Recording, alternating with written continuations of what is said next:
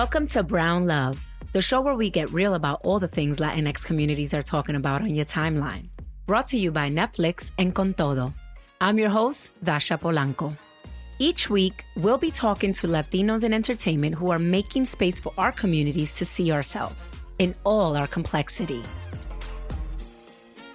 To tell authentic stories about our communities, we don't just need to see ourselves on screen.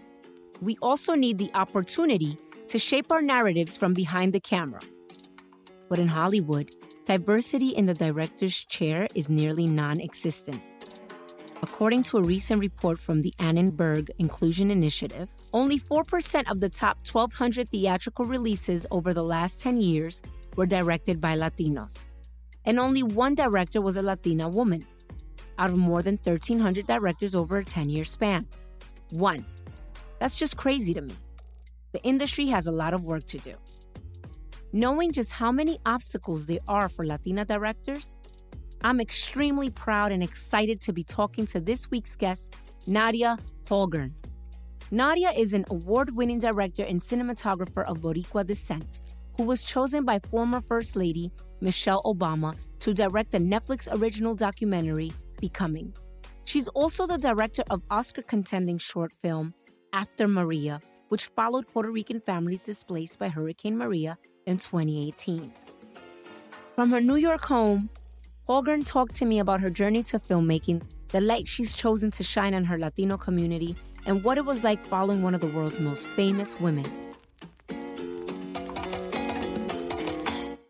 Nadia, welcome. So nice to meet you, first of all. Thank you, Dasha. It's really nice to meet you. Oh my God, I'm so excited. Well, you know, every episode, I like to do a little icebreaker, starting off with cuarentena cooking, first of all, because we're all in quarantine. What are you eating these days at home? Are you cooking? What's your appetite like? What's going on? Sure. So at the beginning, I was doing really well. I was kind of sticking to a diet. I was on a strong exercise regimen. And then about a month in, I fell off a little bit. I got really into cooking and sort of bringing back old recipes that I haven't had in a long time and trying some new ones. So I've been eating a lot more than usual, actually. Like what? Like what? Do you have a favorite Puerto Rican dish?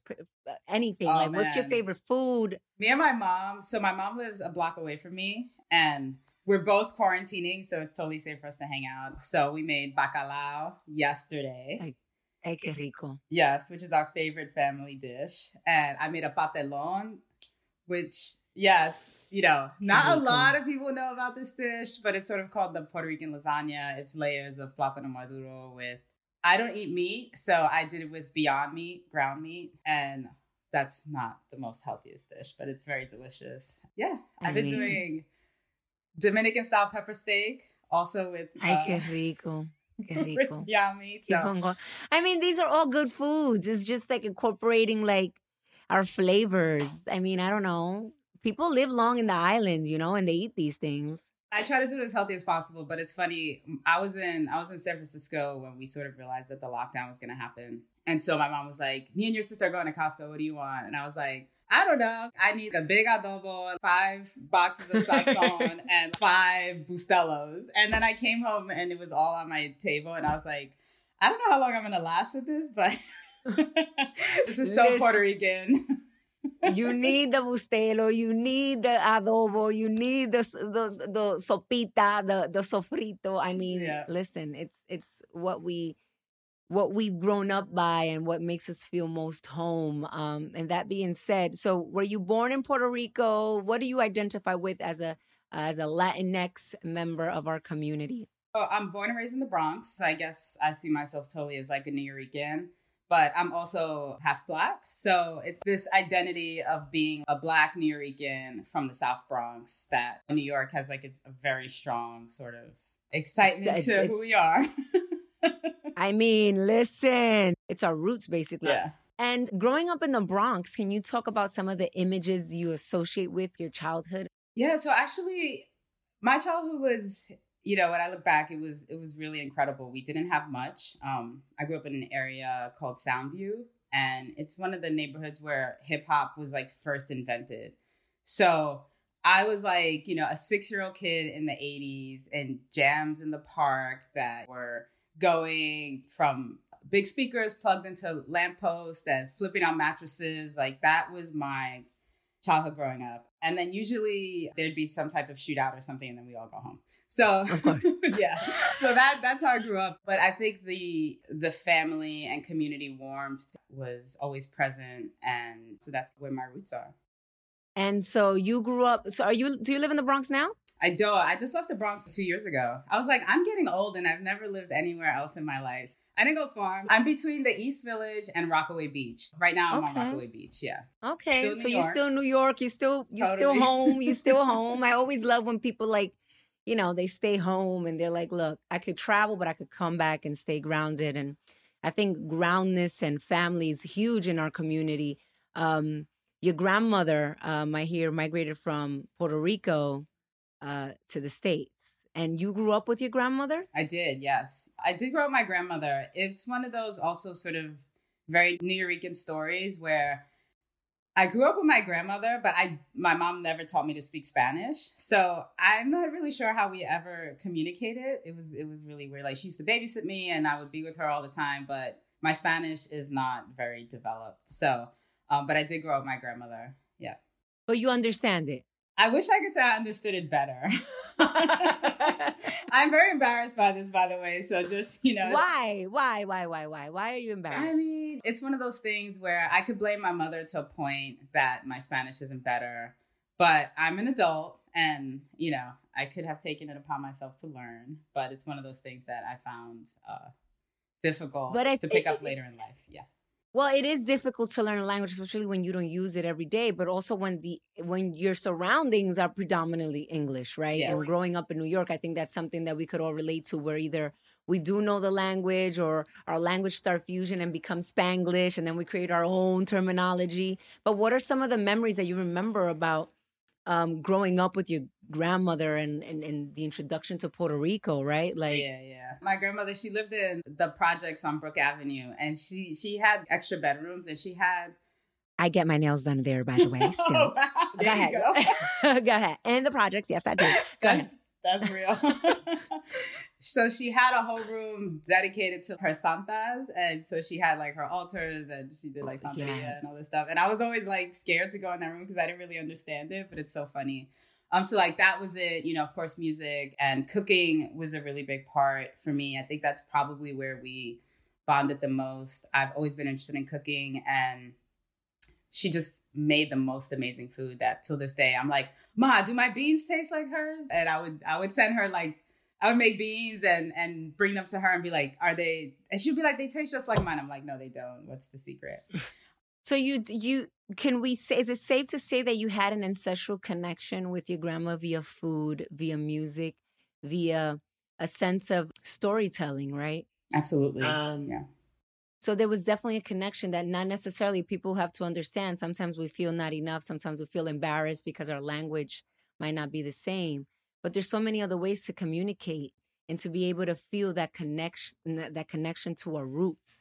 And so to hear you speak, you could sense the pride of being Puerto Rican, Boricua, embracing your Taino roots, right? Yes. So I wanted to know, when did that love for filmmaking ignite? Yeah, so my story is that I started going to a local community arts center in the South Bronx called The Point. And The Point was this cultural space where people came together and they played music and they did art. And I got interested in photography. And so there was a photography program there. And that's really when my understanding of documentary and storytelling came together.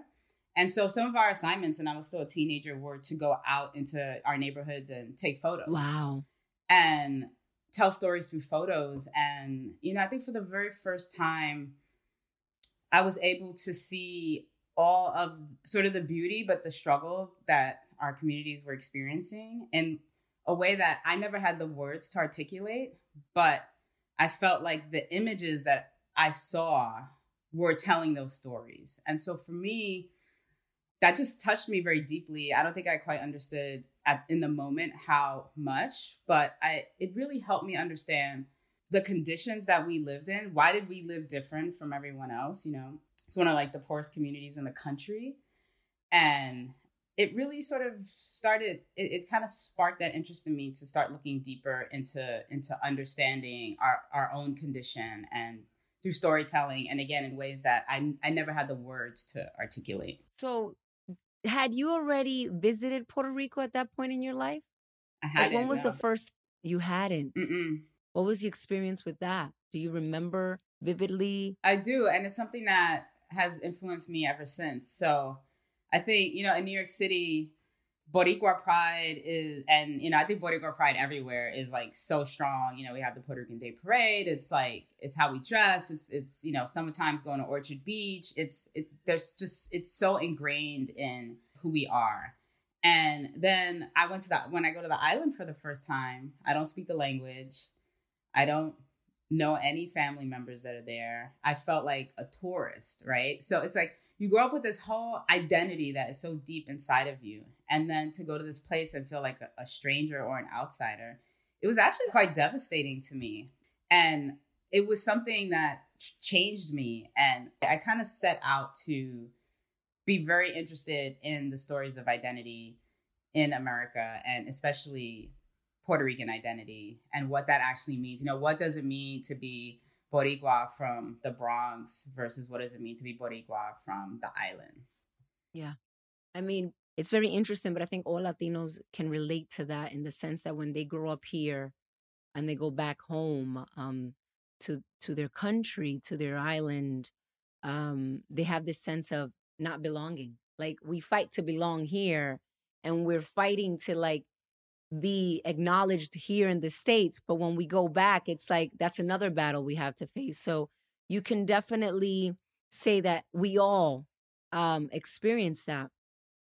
And I wanted to ask you, when was it that you decided, as far as like the nonfiction directing, what was that door opening? What was that opportunity that helped you get there?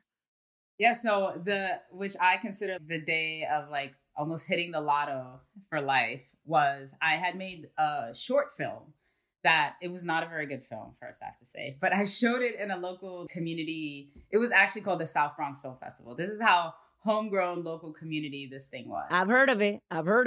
So I show my film there, and a woman comes up to me after, and she's like, I loved your movie, white woman. And I was like, oh, that's so nice of you. Thank you so much. And I was like really down on myself at the time. I was like, I want to be a filmmaker, but I have no idea. I don't know anyone. How will this ever happen for me? So I was kind of like, yeah, thanks, and walk away. Someone comes back and they're like, do you know who that is? And I was like, no. And they're like, that's Michael Moore's producer. And I was like, oh, really? And they're like, you need to talk to her. And so they bring her back over and they're like, okay, start again. And I chatted with her and we exchanged contact info. And I think what she saw was the effort that I was trying to make. She's like, I really love your film. I love what you're trying to do. She's like, if there's ever a chance that I can give you an opportunity, I will. Right. And I was like, that's very kind of you to say. I never thought anything of it. And a few months later, I get a call and she's like, I'm working with Michael on a new film. It's called Fahrenheit 9/11. And I can hire you as a production assistant. And she said, I promise, because at the time I wanted to be a cinematographer. And so she's like, I promise if there's ever a chance for you to shoot, I'll make sure you get that chance. And I was like, oh my God. And so I get this job. So she's like, come to work like Monday. I show up. I know nothing about being on set. I've never worked in film. I was a terrible PA. I didn't know how to make copies. Never worked in an office. I was a bouncer in nightclubs, right? That was my background. I bounced in nightclubs in New York. What club? Just in case. What club? Because, I bounced at Vinyl, Discotheque, Crowbar. I mean, all the big ones that everyone went to in the early 2000s. So I was totally from another world. And, I look back now and I laugh and I'm like, I probably would have fired me, but she didn't. And she was very firm and was just like, this is how you do this stuff. And they didn't give up on me. And while I was working on that film, I ended up assisting one of the most well-known women cinematographers and directors named Kirsten Johnson. And so I just charged her batteries, got her water, I carried her bags. That's where I started. And then when the film wrapped, she ended up mentoring me still to this day. And then I ended up filming a scene in Fahrenheit 9/11, which became a very famous scene in the film. And it was just by chance. We were trying to film the scene where Michael's in the ice cream truck and he's driving on Capitol Hill reading the Patriot Act. And I had a little camera and the police wouldn't let us stop the car to film. So they opened the door and I was the kid and they were like, go chase that truck and shoot it. So there's this whole scene with Michael. So I ended up getting a camera credit in Fahrenheit 9/11. And that was the biggest documentary at the time. And my name sort of just started swirling around. Yeah. I mean, this is what I want people to hear, that it starts just with that one opportunity. And I think that sometimes we resist and we kind of like take things for granted and we don't value ourselves enough to realize that as much as we criticize our work out there, we are valuable enough for somebody to notice and give us that one opportunity. And see the potential, right? So even if we're not fully formed yet, it's just the potential and the commitment of making something that's so important. Even the first thing you make doesn't have to be perfect, and it doesn't have to necessarily be the most polished, like up there with these big budget films. But I think it's just the exercise and the practice of doing that. Just opening the door, holding the door open for somebody and telling them, look, come in, get comfortable. And then we could plan after. So I mean, I love it. I love to hear how it starts. And I wanted to speak about your professional experience in this world because let me tell you something. I watched your documentaries and I'm an empath, so I cry over everything. I'm like, what is going on? I'm like, everything. I absorb everything. And the way that you tell the story, your camera lens, like last year you shot the documentary After Maria, which follows the lives of 3 Puerto Rican women who bond in a FEMA hotel following Hurricane Maria. Wow. So full of emotion, so full of, there's so much to tell and so much layers to this, how you captured that. And I wanted to, was this a documentary that was a game changer for you professionally? Like, absolutely. Walk us through some of the emotions that you felt. Because for me, I don't know how I would be able to do it. Yeah. You know what I mean? Like being behind there, be like, we got to take a break. I need give me some something. Yeah. Like, picking up from the last story I told you. So it sort of started my trajectory as working towards being a cinematographer. And, eventually that's what I became. And I started shooting documentaries. And I've been working as a DP now for like over 15 years. And so I have traveled all over the world, have been in all types of scenarios and situations that are everything from, magnificent and exhilarating to heartbreaking and just unimaginable circumstances for people. So that being said, I have learned how to cry and shoot at the same time. So there were so many times being in those hotel rooms and, some of the things that we were experiencing, I would very quietly be moved to emotion, but just keep doing what I was doing. And then also knowing that if that's the experience that I was having, hoping that audiences would also be connecting to these moments when they saw it on film. How did that come about, that idea of filming this? I was in LA and I was like trying to figure out what I was going to do, like what was the next thing that I was going to do. I started directing a bit and trying to do something new from being a cinematographer. And I kept reading all the coverage that was coming out of New York City about families that had to leave the island because of circumstances after the hurricane. And, they were saying their families were staying in FEMA hotels and just sort of what was happening. And going back to one of the first questions you asked me, the light bulb went on and I was like, this is my opportunity to not only highlight what's happening to families, but to tell a story of Puerto Rican identity. And what does it mean to leave your home, which nobody wants to do. It is one of the hardest decisions to make. And families left because they were forced, because they were going to die. To leave your home, come to a strange place. That place is your country, but you are not treated like the place is your country, which is all what happened to many Puerto Rican families who came to America. Many people did not speak English. And the level of treatment that they were given was just unimaginable. And so for me, I also wanted to explore what does it mean to, be an American citizen, to come from Puerto Rico to the mainland and be treated this way, and what does it mean to sort of, now you're in a new place where there's lots of Puerto Rican culture around you, but that culture is also very different from the culture that you know. Nilda, the little girl in our film, she grew up in the mountains of Puerto Rico. The Bronx is a completely different world for her. Yeah, the only mountain up in the Bronx is what, Mount Eden? Mount Eden, like that exactly. stop on the train. All right, I don't know. Yeah, so I get it. She Jíbara, right? That's what exactly. Exactly. And so just really trying to show that contrast of what that experience is like was really important for me. It's definitely a culture shock, but your contribution by doing this film was necessary. And for them to be brave enough, to be vulnerable enough to document this in front of a camera, I must say, is something that you have to be very proud of. I'm very proud of you for that. And proud of them. Yeah, me too. Just speaking, sorry to cut you, but just speaking to how proud you are of them, you know, they took real agency in agreeing to do this. You know, I explained to them what it would take. It would mean me being in these very small spaces with them. But they said, if you telling our story helps this not happen to even one other person, we are willing to participate. So they were absolute collaborators in understanding that, and the hope that with storytelling, this could prevent this horrible situation from happening to someone else. And that was so powerful. So did they stay? Did they go back to Puerto Rico? Like, do you stay in contact with them? Yeah, so I do stay in contact with them. All the families are still here. They were all placed into permanent housing eventually in the Bronx, but only because New York City has a program where parents with young children are given permanent housing through the shelter system, not because of the federal government. So the federal government completely dropped the ball, and the New York City that's only a family of 3. And I also have to say that it took 2 years before all the families were placed. They were living in shelters for 2 years before they were placed in permanent housing. So, and that's only a family of 3. So imagine the multitude of families that felt hopeless, that felt abandoned, without being at fault, right?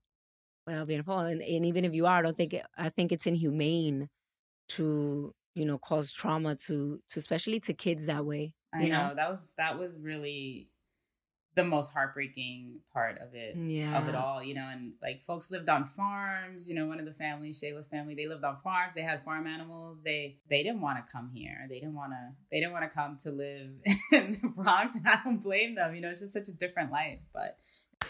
But that being said, I mean, listen, so necessary. And here you are again this year. You have directed the Michelle Obama new documentary, Becoming, based on her memoir. And you document dozens of cities that she visited on her book tour. Wow. I mean, you just keep on rising. It's still like almost a dream to me. Tell me, how did your name come up for this project? How did this happen? I mean, Lord, I went to the last dance at the White House when Michelle Obama girl, and I couldn't even like go near them. I saw them. I was in the crowd, and I was like, oh my God, I want to hug you guys both. And I was jamming in the White House, and I'm like, oh my God, I can't believe I'm in the White House, bitch. I'm up in this bitch. Yeah, you know. But seeing that from the moment I started watching, I was like, on it, crying. And I was just like, oh my God, you are amazing. I can't tell you enough. Please tell me.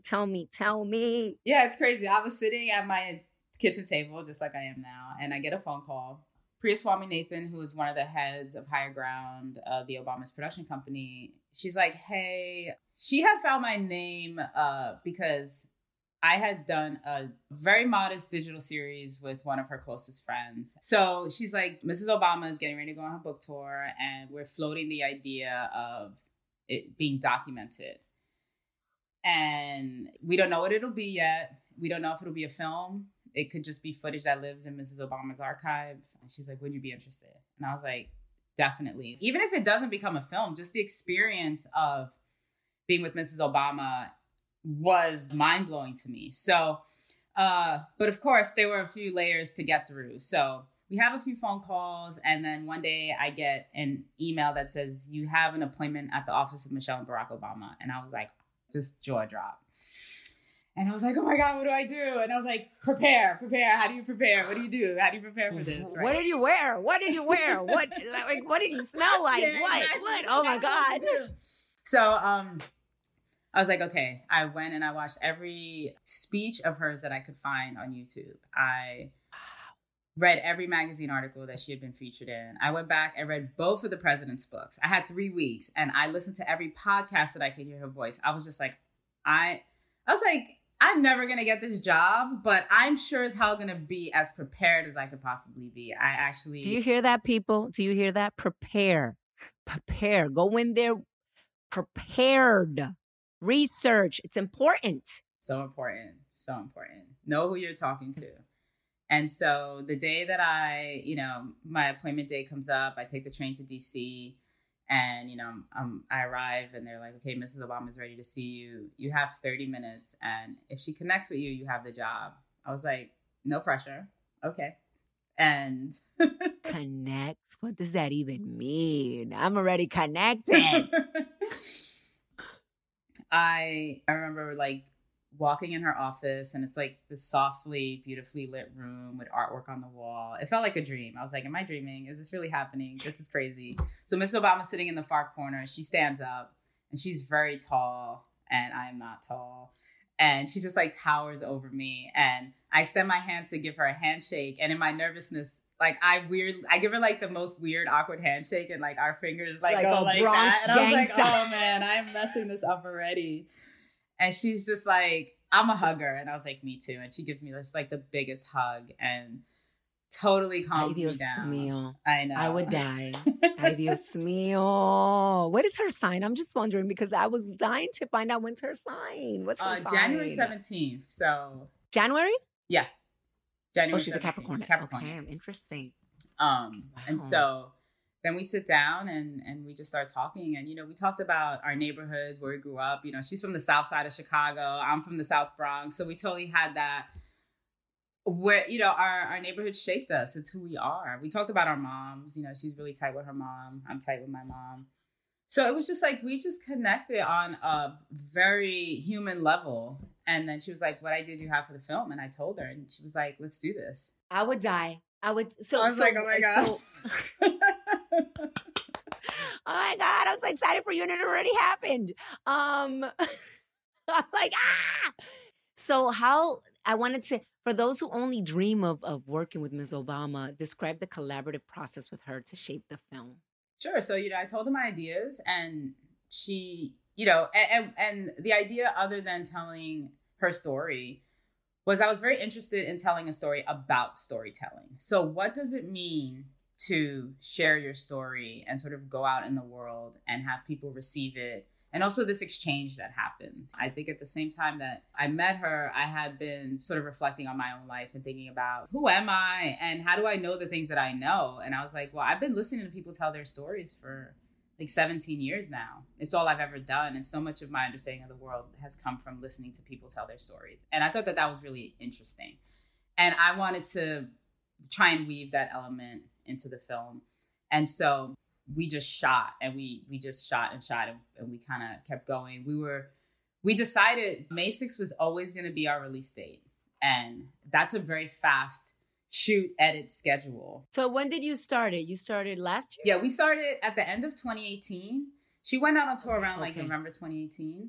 Yeah, so it's been about 1.5 years now since we first started filming. Wow. Until that's a quick turnaround. Very, with post and everything, it's very fast. For those that don't know, it takes a while, guys. For those that don't know, it does take a while. So that's really fast. But yeah, so you asked about the collaborative process. So she just let me do my thing. We made a film and I eventually showed her that film and she liked my idea. She liked what I was doing. And if anything, she actually helped deepen some of my understanding of her own story. No one knows the story better than her. So she'll be like, that story you're telling, this thing also happened on that day. You should look into that. And this also happened. And I'm like, awesome. And so she really contributed in wonderful ways in helping me do those things. Are there any memories that didn't make the cut? Anything embedded in you that resonated but just didn't make the cut for the doc? I would just say that Mrs. Obama and I I think we developed a really kind of intimate and fun friendship. She's so interested in other people, and it would be late at night, the camera would be off, and we would just stay up talking and having these like really amazing conversations. And she was so focused and locked in the way you see her in the film. And it's like she was so interested in my life. And I think just some of those personal moments with her, I'll just never forget. I think that that's so extraordinary. Isn't it amazing when you meet these iconic individuals that they're so present, and I find that, with all respect to you, it also uplifts you in a way that you're like, yo, I'm ready for the next thing. What's up? Come on. I'm ready. Come on. I was just with Michelle. Don't play with me. I'm backed up, honey. Okay, what's next? That is correct. I mean, even while making the film, there's so many insecurities that come up. I'm like, this is my first feature film. I'm a very experienced member of a crew. I've shot many, many documentaries, but I mean, no one's made the Michelle Obama film before, And so there were times when I was like, this is so hard. Can I even do this? And then I would be in the arena and I'd be hearing her tell her story. And I'd be like, yes, I can do this. Mrs. Obama did this. I can do this. I just really drew from the strength that she has. And she's so giving of it. And and so after that, you're like, okay, and you see it even happen in the film when she meets young women. She has this transfer of power and this transfer of confidence that she wants to give you. She wants you to have it. And it transcends through the screen, it transcends. I mean, in the doc, when she says, when somebody walks up to me, don't look around, don't look beyond them, do look them in the eye and take in the story. When I heard that, I was like, holy, I'm not going crazy, because I've always had an issue with people looking up or not paying attention, or, in this industry, that's one of the problems that I still continue to have, is going to these networking things where I'm like, I really don't want to. Yeah. And I'm like, yeah, what you do? I've been on a carpet and people are like, hey, Dasha, so what are you? And they're like looking at the next person coming down. And I'm like, it's like you take seconds and you take minutes to acknowledge somebody and to just make them feel present, and you don't realize the impact that has. And so when that happened, when she said that, I just felt like this. I was like, yo, this woman is like, this is who I am. You know what I mean? So do you feel similarly when you're capturing your interview subjects, or when the experience of like looking at the first lady in the eye, like you captured that so many times that you felt it, like.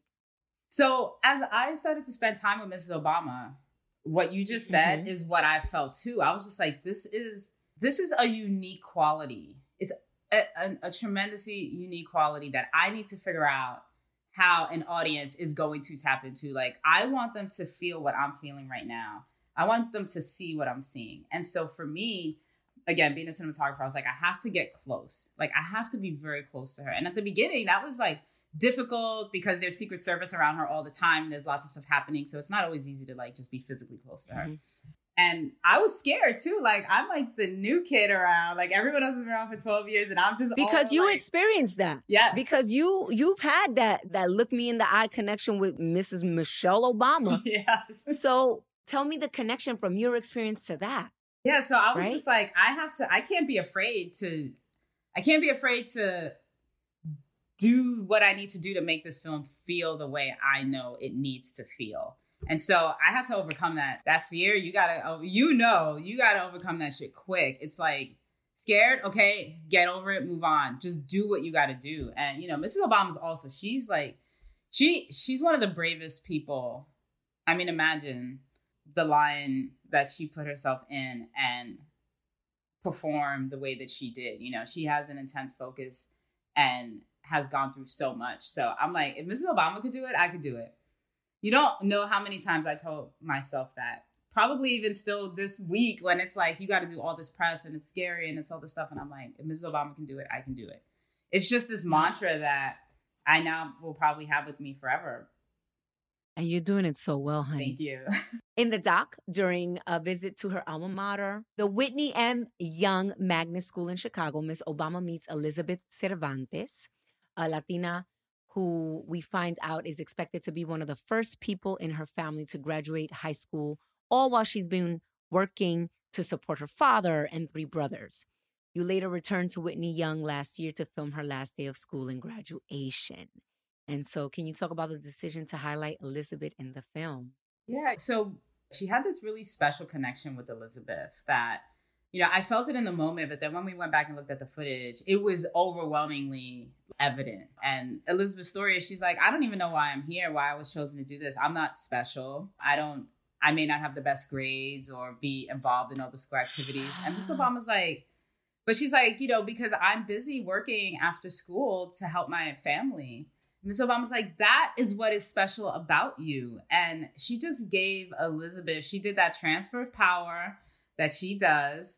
And, she really wanted, even if she had the opportunity for 1 minute to tell Elizabeth how special she is.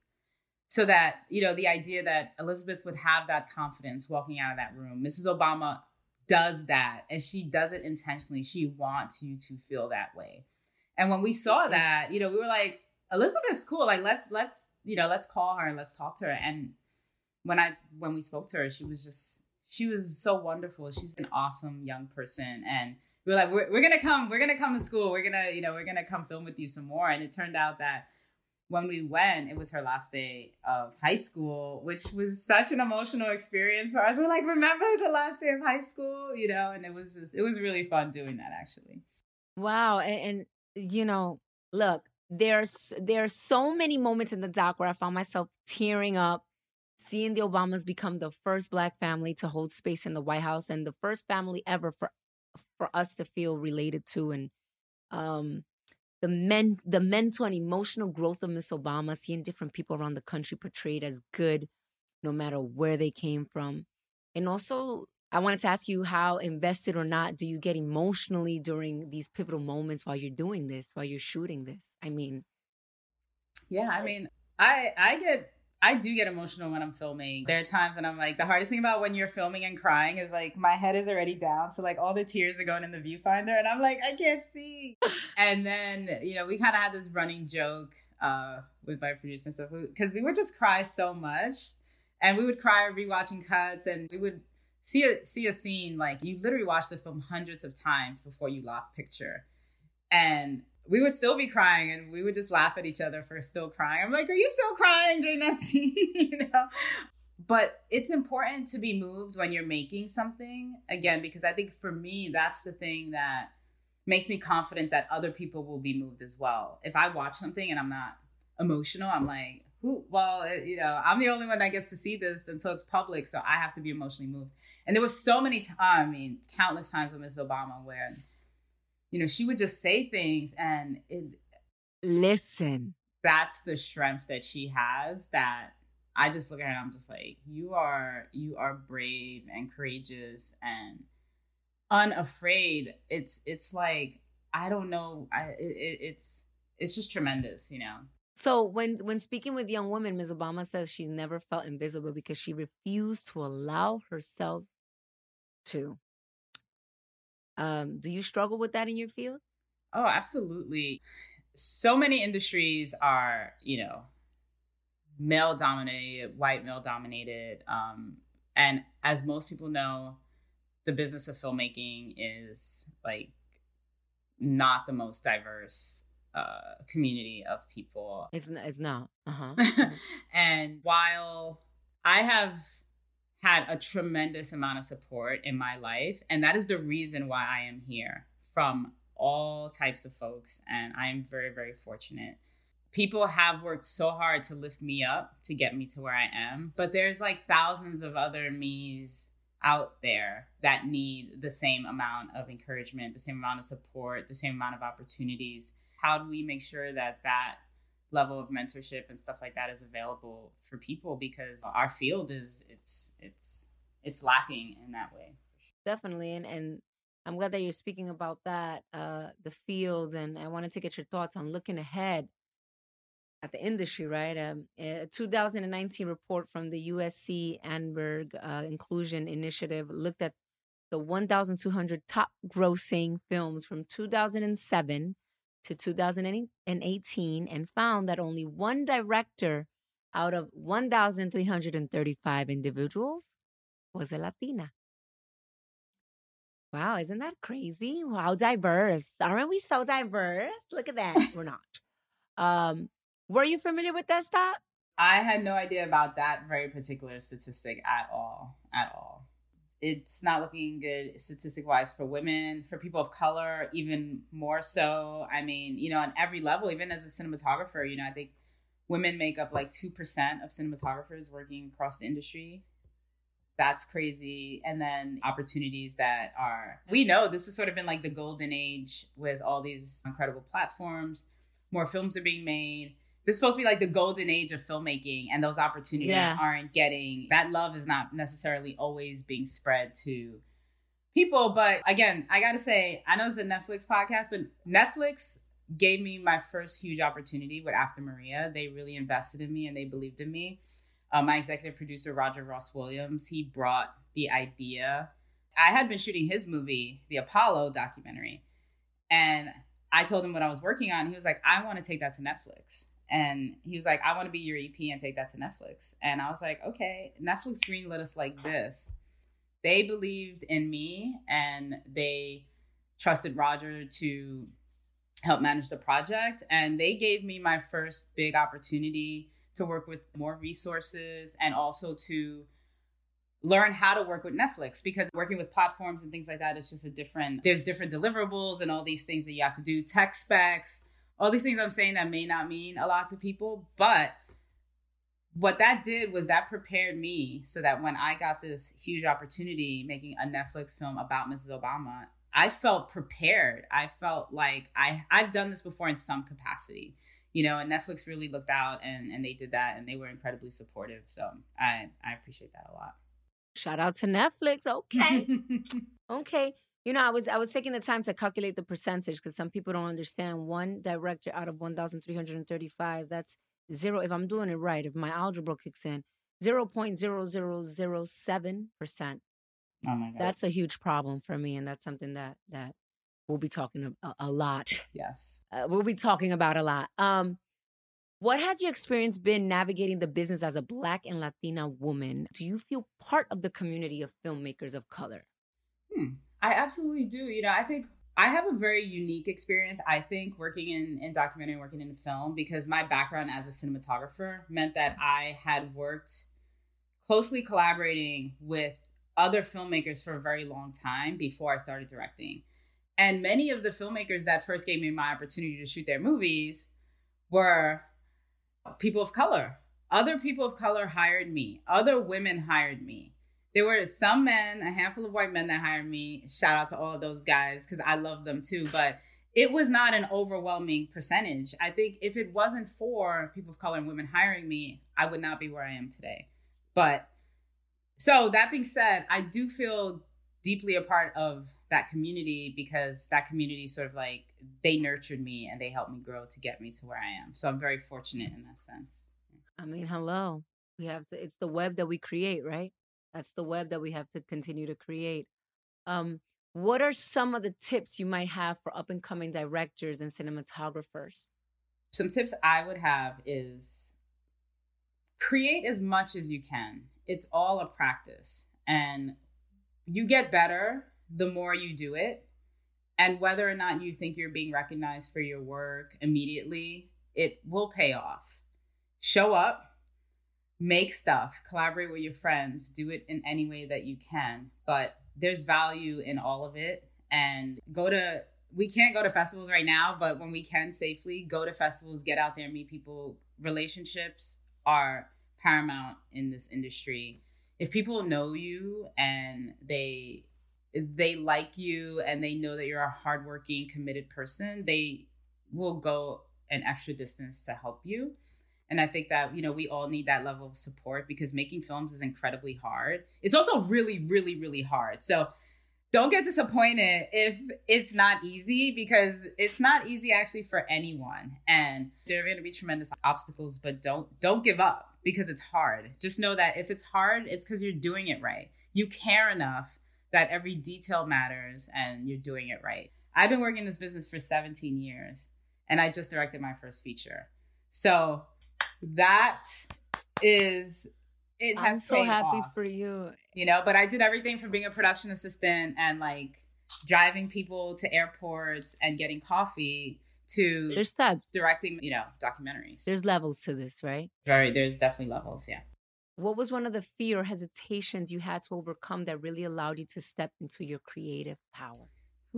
I think to be honest, I always felt undereducated, even with a college degree. Me too.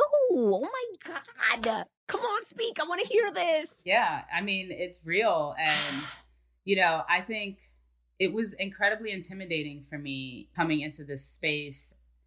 And many of my colleagues went to Harvard, Yale, Brown, all the Ivy League universities. I went to public school in the South Bronx my whole life. And I went to Hunter College where I got a great education, but I had been undereducated for such a long time that I didn't have a lifetime of commitment and support in education. And so I was very afraid to speak because I felt inarticulate.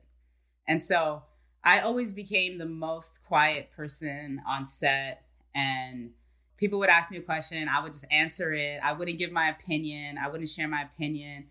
And I always told myself, one of my goals is to feel comfortable sharing my opinion, to be able to express my opinion.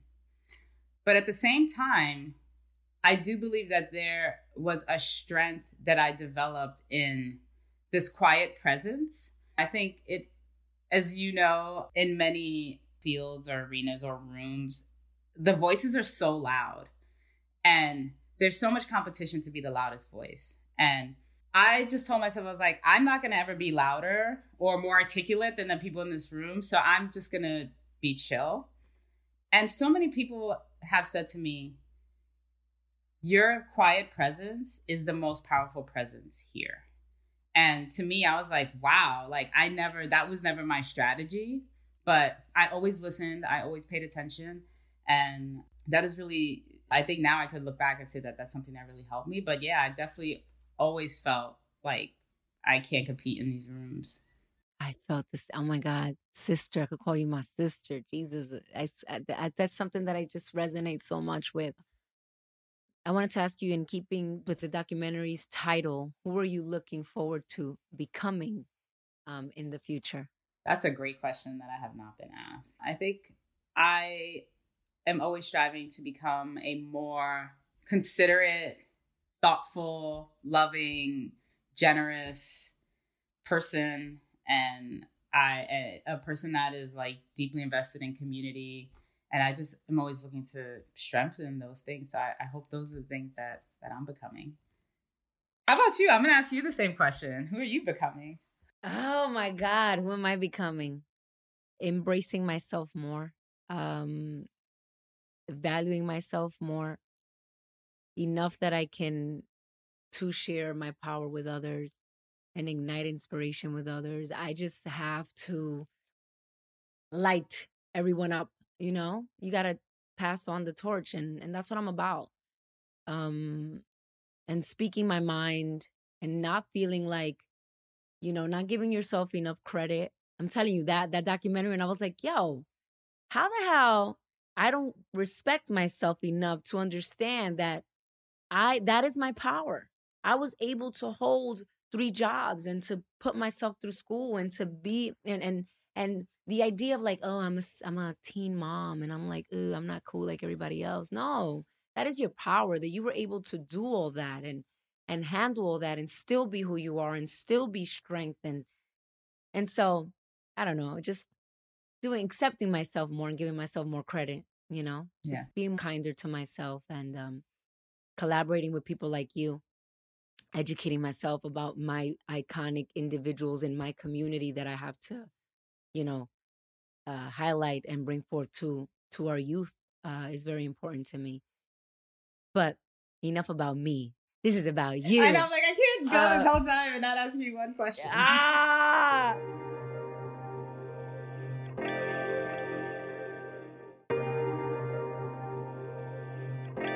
Pa que lo sepa.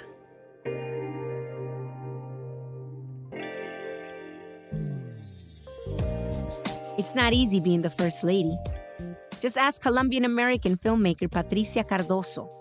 The award-winning writer, director, and producer is best known for her 2002 instant classic, Real Women Have Curves, starring a then-unknown America Ferrera. The film immediately captivated Latino audiences starved for media representation and offered mainstream viewers a window into authentic Latino storytelling. Critics have called it one of the most influential movies of the 2000s. In fact, it was just included in the National Film Registry at the Library of Congress this past January because of its cinematic contributions to the culture.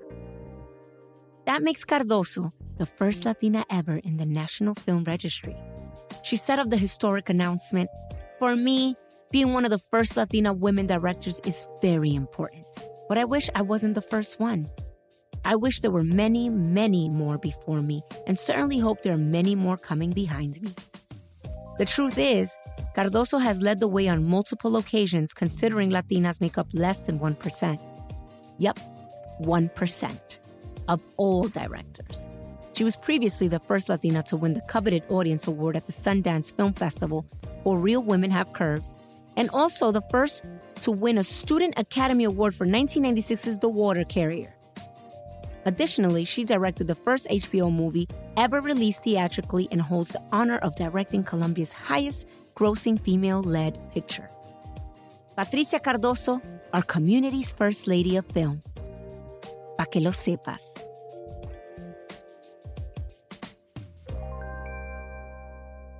This podcast is a love letter to our communities, but we also like to ask all our guests some general questions about love and relationships. So we have a few questions for you. You know, it always has to go down.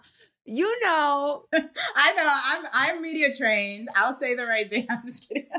And you know, how we get down, we always need a little tea. So our documentary's good date movie. Yes, absolutely. I agree. What is a non-negotiable with a potential partner? Being organized. Yo, for real. For real. Come on. Okay. Any important love lessons you learned from watching The Obamas? No relationship is perfect. Yeah. Oh my God. Come on. Can you see yourself with someone who doesn't appreciate films or filmmaking? Probably not. Okay. And now we're going to do another a little game that we call Canciones con Todo. So what are you listening to right now? Oh God. I think I've been in quarantine for like almost 60 days, people. I was listening to Babyface the other day. Okay, it's not wrong with Babyface. I was listening to SWV the other day. All right, yes, I was like taking it back in the crates, right? Come on. What song always makes you sad? Mary J. Blige, I'm Going Down. Oh. That's like that high school heartbreak music. Like now, nothing else can know what a song can be. With them twist earrings. I need to get myself another pair of those because I had those, honey. Mary J is the one. What song makes you feel romantic? I am not the most romantic person, I'm going to be honest. So I have to pass on that question. You don't think Mary J is not romantic? Because that's a little romance right there. Just it's a heartbreak romance story, but we all have a little romanticness in us. We just like cringy, Now we get a little cringy, we let it go, but we have our moments. What is your go-to música para limpiar, to clean? I'd say probably Drake. Wow. Okay, Drake be making people clean up. Okay. At song 6 in the morning, like a real Puerto Rican. Hello. Song that reminds you of your parents. My mom, she loved Patti LaBelle. So Patti LaBelle music is like my mom's music. That reminds me of my mom all the time. Song that no matter where you hear it, you have to drop everything to sing along. Diana Ross, Love Hangover. I love that song. And I love her. Classic. I love her. Do you have a favorite movie soundtrack? I do, and that's what got me to Babyface. Boomerang. Dude, I am giving away my age right now. Boomerang, baby, honey. Don't worry about that. We're ageless, honey. Yeah, I can't remember that. There's a lot of Frank Ocean in the doc. Oh my God, that's the song at the end. Oh my God. Is that a fave artist of the Obamas? It is, yes. And me. So it was a great match. It was meant to be. I love Frank Ocean too. See, it's all three of us. I'm part of the Obamas now. Yay! What a great interview. Thank you so much. I've had so much fun talking. You like brightened my day, my quarantine day. Oh my God, wait, hold on. Am I safe to say, because I never belonged to a sorority or anything like that. So I'm like a Hunter College alumni. So you're like my alumni sister. Sisters. Yes. I love that. And I like to end each podcast with an affirmation to our community. And I would love for you to go ahead and send our people your beautiful message and voice, what they need to hear in these times, or whatever you feel like expressing to them. Sure. I want to tell our people that we are strong people. We are loving people. We are people that are no strangers to struggle. We will get through this moment. We will get through everything that is put in front of us because there's nothing that we cannot do. Wow. You hear that? There's nothing that we cannot do. Amazing. Love you all. Thank you for tuning in. Nadia. Oh my God. Thank you. Love you. I'll give you a big hug. We're doing a quarantine social distancing hug through Zoom, babies. All right. Have a great day. You too. Mi amor, te adoro. Thank you. Take care. Bye-bye. This show was produced by Netflix, Con Todo, and me, Dasha Polanco. If you like what you heard, be sure to rate and subscribe on iTunes, Spotify, or wherever you listen to podcasts. And don't forget to follow at Con Todo Netflix on Instagram and Twitter for all things Latin excellence on Netflix. Also, follow me at She Is Dash. I've been your host, Dasha Polanco. Join me next week as I talk to the dynamic Dominican duo, Sasha Merci and Darlene de Morisi, about the new hustle. Hasta la próxima, mi gente. Mwah!